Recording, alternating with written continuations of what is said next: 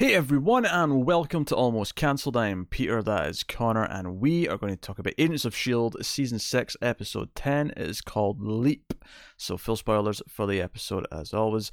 These S.H.I.E.L.D. reviews are brought to you by one of our patrons. They are sponsored by Tim Neal, one of our patrons, so thank you to him.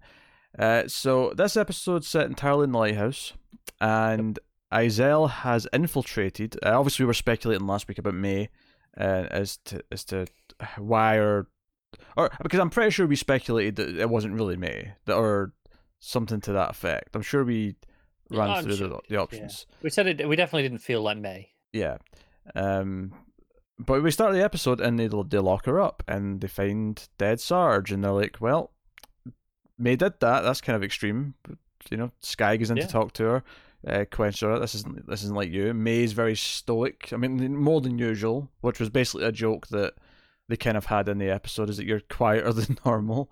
Yeah. And the debate, there's a scene where Yo-Yo, Piper, and I think Skye again are just standing around, just kind of debating. This isn't like her. This is not her attitude. This is not. Fish in a barrel aren't her style. It's just not the way she operates. May said she wanted to kill him, but she hates guns. Yeah. And of course, there's the eventual moment where May starts being like, "Wait, I did what? What are you talking about? What happened? Yeah. What happened?" And it's pretty clear how once we realise that Izel can jump from person to person and kind of possess people, it's quite clear that Davis is the one that brought her on. Because obviously he had that moment with Jacko last episode where he kind of ran into her. We didn't see him run into her. They were both going towards her, and then all of a sudden she wasn't there, and we're with Jacko the whole time, so it made sense it was Davis. It did, yeah. So we have this episode where Izel's swapping from person to person. She goes to Piper at one point, who's looking for Shrike tech, or not tech, but Shrike. And then Deke confronts her and is like, "Hey, you shouldn't be having that." Yes. So she jumps into Deke. Which is actually really neat, because ultimately I think this episode largely revolves around one big scene where all the main characters, barring a couple who are elsewhere, assemble in the main command deck at the lighthouse. And there's a really, really neat trick here, because the last person we saw jump into was Deke. So I think we naturally have this feeling that it's Deke. We know it's Deke. We've seen it's Deke.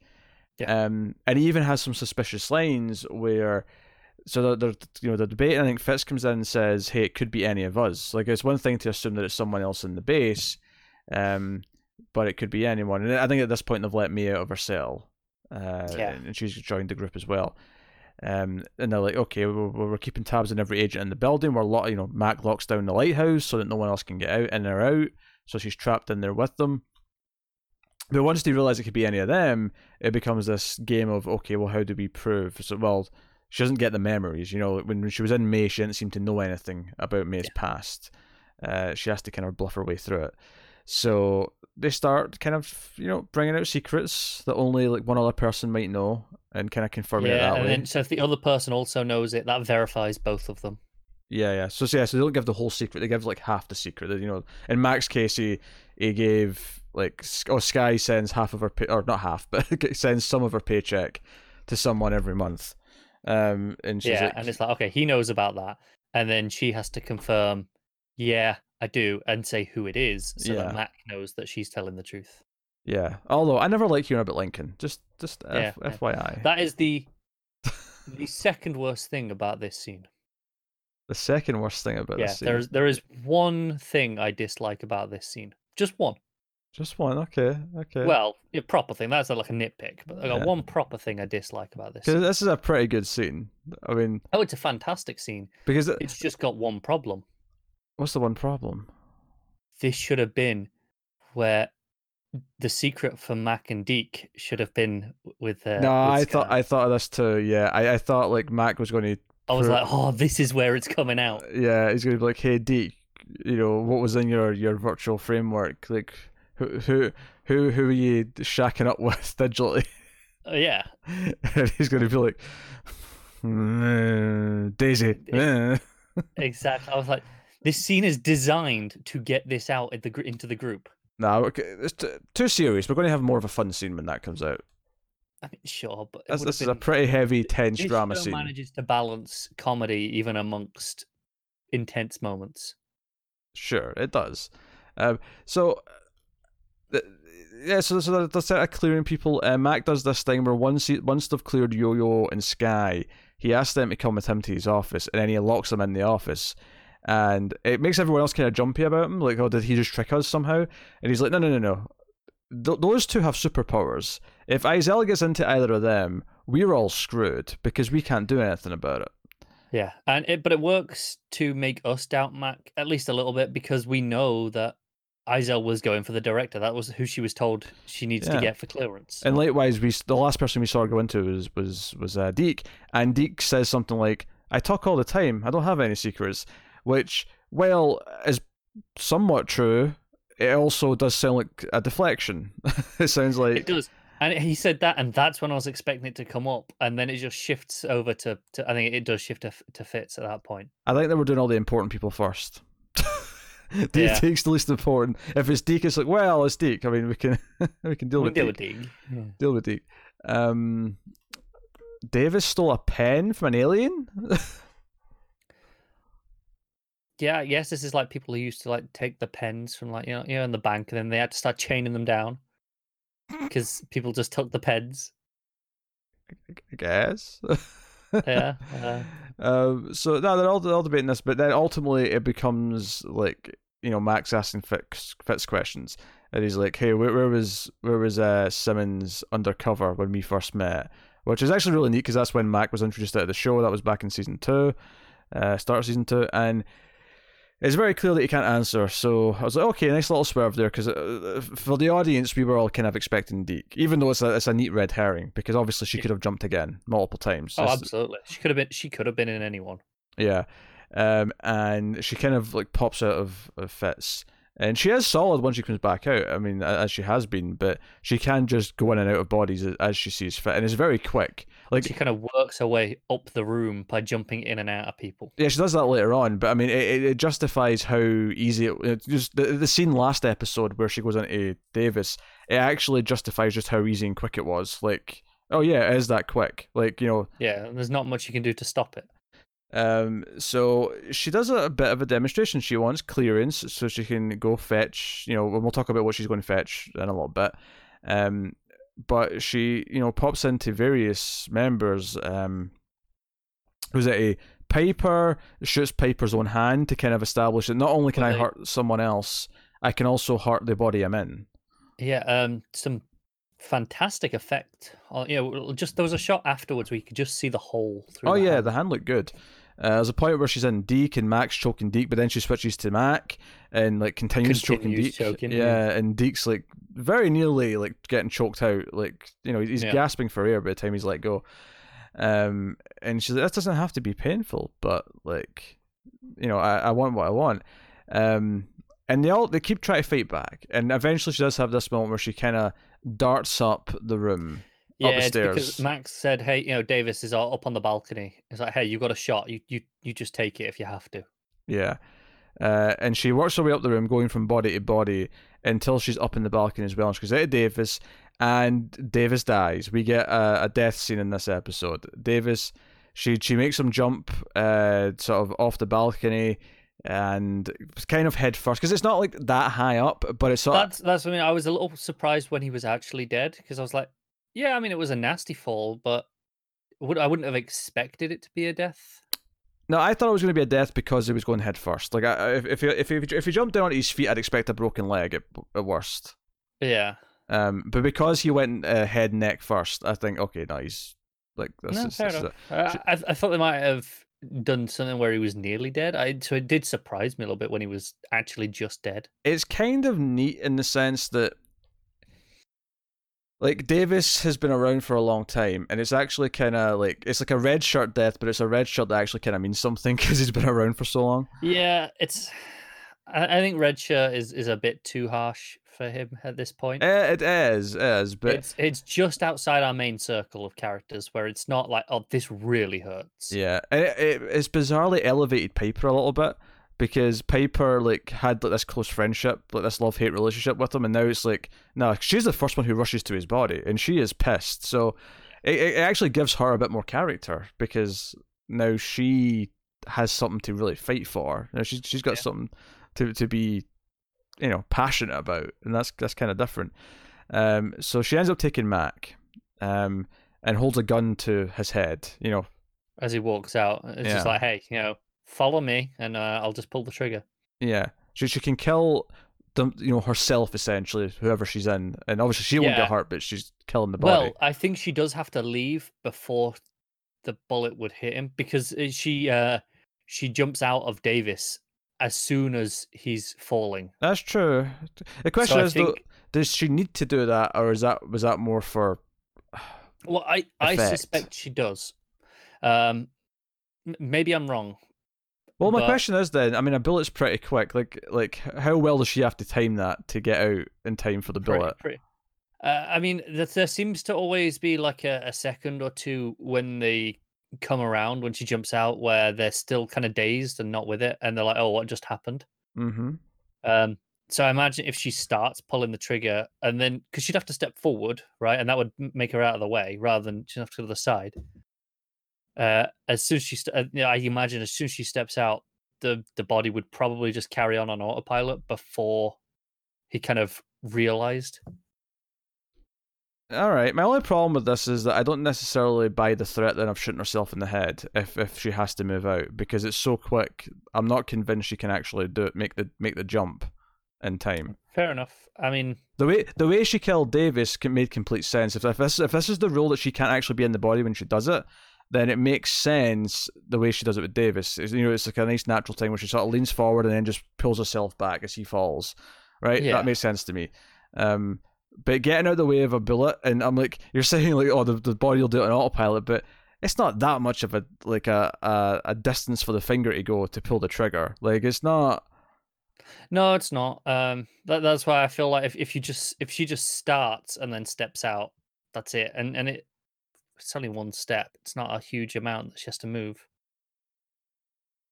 How much is starting? I don't know. It's not jiving in my head. This idea of like, it works for me. Half pulling the trigger but moving. So, but anyway, so she goes to a room so we'll jump back a little bit to get some theorizing because we kind of have answers about Coulson now, or Sarge rather. Yeah. So, and I think that's actually one of the things we kind of speculated on actually a while ago, like early in the season. We're talking about certainly whenever they brought up the monoliths again, we might have got talking about this. That would make sense. That's where we maybe thought of this. But the idea of the monoliths being responsible in some way for what's going on, and I don't know if we ever guessed what actually was said in this episode, but I remember theorizing about the monoliths. So Fitz has a theory that one was space, one was time, and the third arguably might be creation. And obviously we had what he was calling last season the Nightmare Dimension, where everything was being created. But the idea that it's creation, and because Coulson went in there, the three monoliths that exploded combined and created a duplicate, but also moved them to a different place and a different time. Hence why he's been around so long. However, we find out later when Sarge wakes up, because even though he appeared dead, he heals like Wolverine and he gets pretty slowly, up. But he does. Yeah, he's got a pulse, and then it sort of builds, and then eventually he's up, and he breaks out his restraints, and he gets to the same room, and it's basically the leftover energy in the what do we call it, the orb thing that they trapped the energy in. I can't remember the name of it. When it was all happening last season. Yeah. But that's where Izel's went. That's where she wanted in. And Sarge goes there too. And it becomes very clear that it did not create... Like, this is not a duplicate Coulson. And even though his memories of his family are actually memories of May and like characters like that, they're not his memories. It very clearly shows us and tells us that he was an entity that is its own thing before he went into a body that looked like Coulson. It feels like there's a bit of both going on here, because the memories, he clearly has access to at least some level of Coulson's memories, because, like I say, he can see, the May and whoever else was there in those. Yeah. So those are clearly still in the body, but there is a driving force that then possessed it over the top, similar to how Izel is possessing these other bodies. Oh, so you think it's just so as a duplicate of Coulson that this other entity is just possessed? That's what you're thinking. And kind of overwritten. Yeah. I think they've kind of merged in a way. I think, because he seems to have forgotten what he was to some extent. It's only this where she prods, it's like, hey, you're like me. You can, if you really think about it, you'll remember your name, and he comes out with it. I think the Coulson that is in there and this other being have kind of merged. Yeah, okay. I don't know if I like that as strictly as you just said it, though. I like the idea that it's less Coulson and more this other thing. And that there's memories of Coulson in there because it was created from a duplicate of Coulson. But for me, I don't like the idea that there's literally a duplicate of Coulson. So he'd kind of cheated and got a Coulson back somehow. That he could eventually just become more of a Coulson. I think ultimately this has to be this other entity that has learned from what it's learned from Coulson. So if the entity then decided to leave Coulson's body, what would you be left with? That's a good question, but I don't know is the answer. But I'm not convinced there's just a Coulson left over. No, I mean, maybe I'm wrong. Because it gets sent to this other place where these non-corporeal entities exist, which is where both Izel and Purikatur, whatever he said, because he said his name. It ended in a Q, I'm sure. It was a weird name. But for me, it would feel like cheating to me if we just have a duplicate Coulson.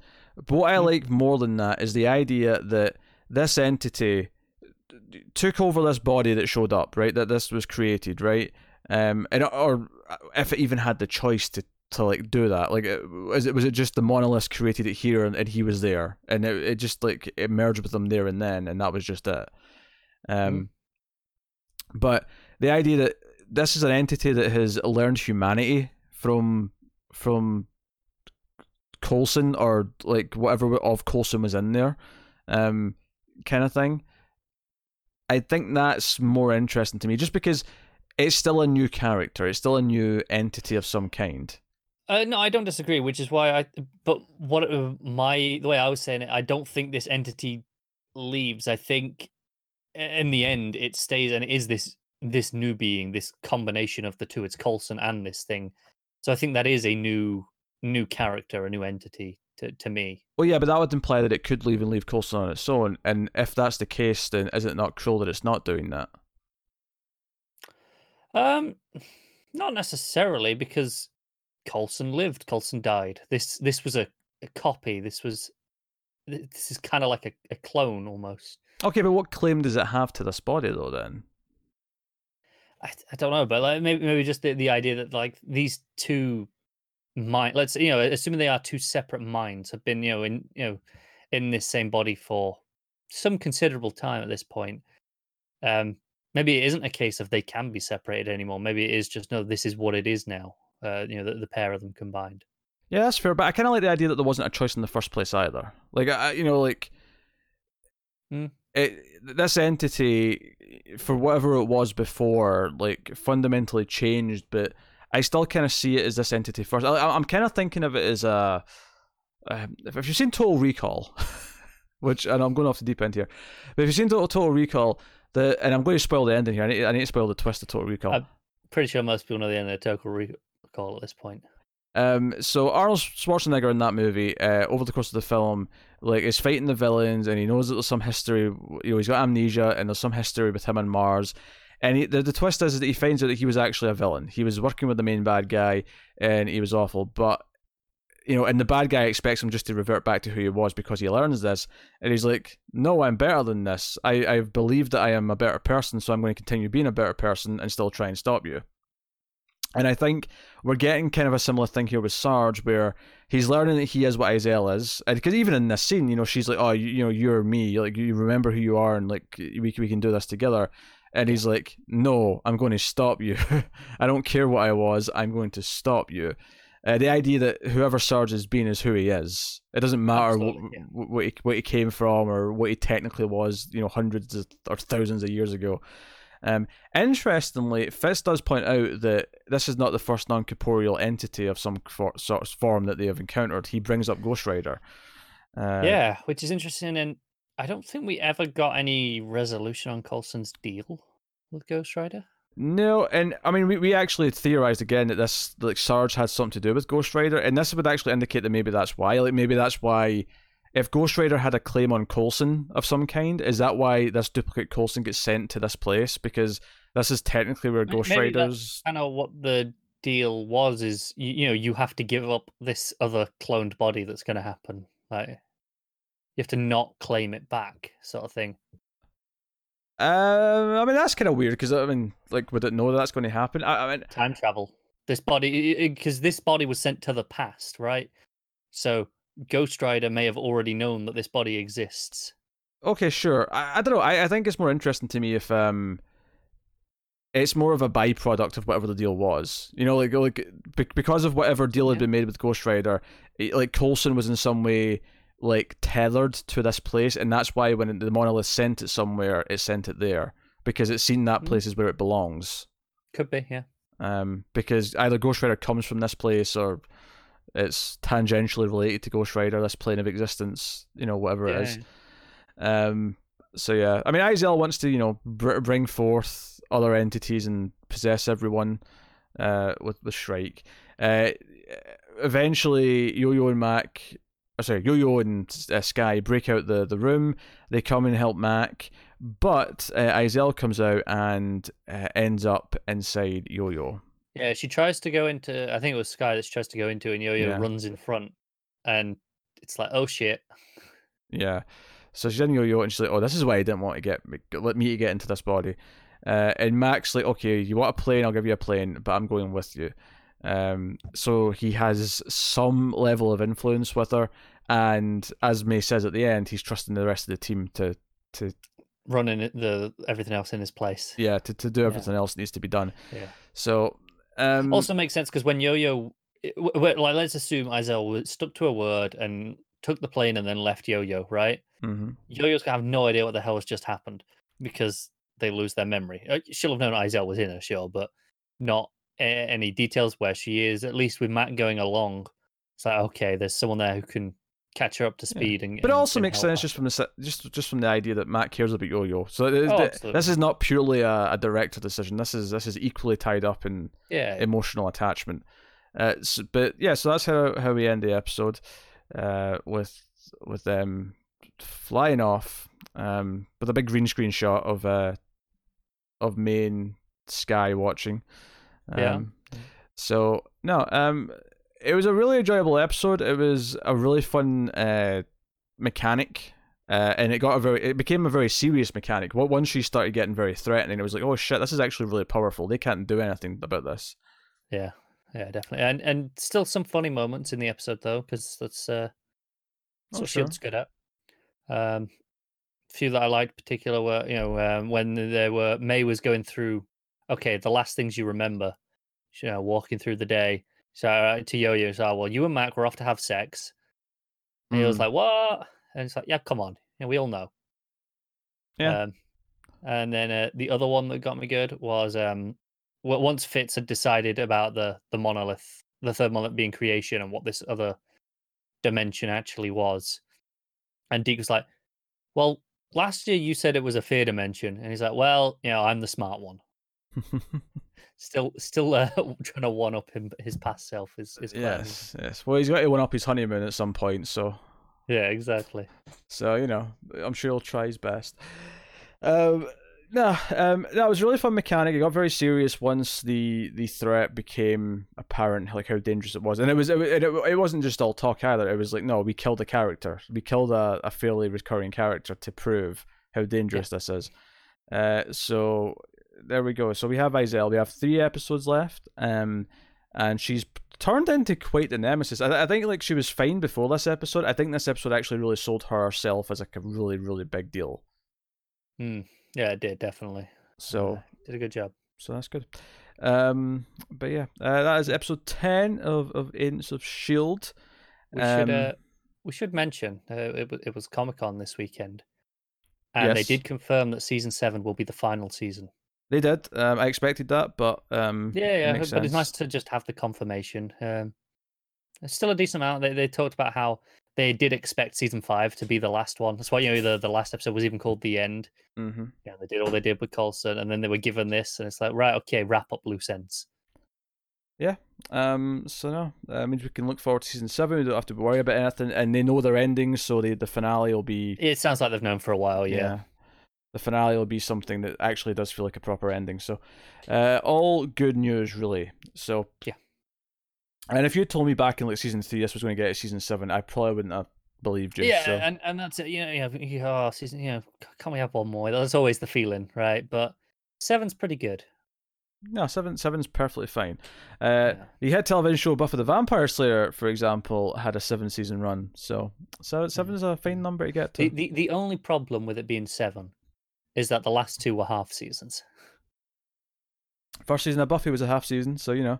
Yeah, well, it's still got half a season on this, then, hasn't it? Well, sure, it has one half a season more. But also, I mean, also had a spin-off that went 5 seasons. So I mean, it's a whole other kettle of fish. That might be asking for a bit much. Well, if they actually started that Bobby and Hunter show, maybe we would have done, yeah. Oh man. Anyway, that has been episode 10 of season 6. We'll see you next time for episode 11. Let us know what you thought of the episode in the comments below. Like and subscribe, all that stuff. You can support the show and everything we do in the channel by going to patreon.com/MailedFuzzTV, where you can support us for as little as $1 per month, and you get some bonuses, exclusive, some early stuff. Of course, at one of the higher tiers, you do get sponsor shows like Tim Neal does on these Shield reviews, so you can go do that. Get us on Twitter at mailed_fuzz for channel updates. If you have any questions that you want us to consider answering on the show on upcoming episodes, you can send emails to mftvquestions@gmail.com. Still learning it. I just made that email. That'll get smoother as he goes. It will. So that's mftvquestions@gmail.com. So you can send it. Just the only thing I ask of you is to put the show that you're asking a question about in the subject box, because obviously we have lots of different shows that we're doing, so I need to be able to sort them and pick from the correct ones. Otherwise it'll go into a bottomless pit of a folder and probably never be found again. So that is the show. That has been our Shield review. So thank you once again for watching or listening. We always appreciate it. Keep watching TV, guys. Have you got any vanilla?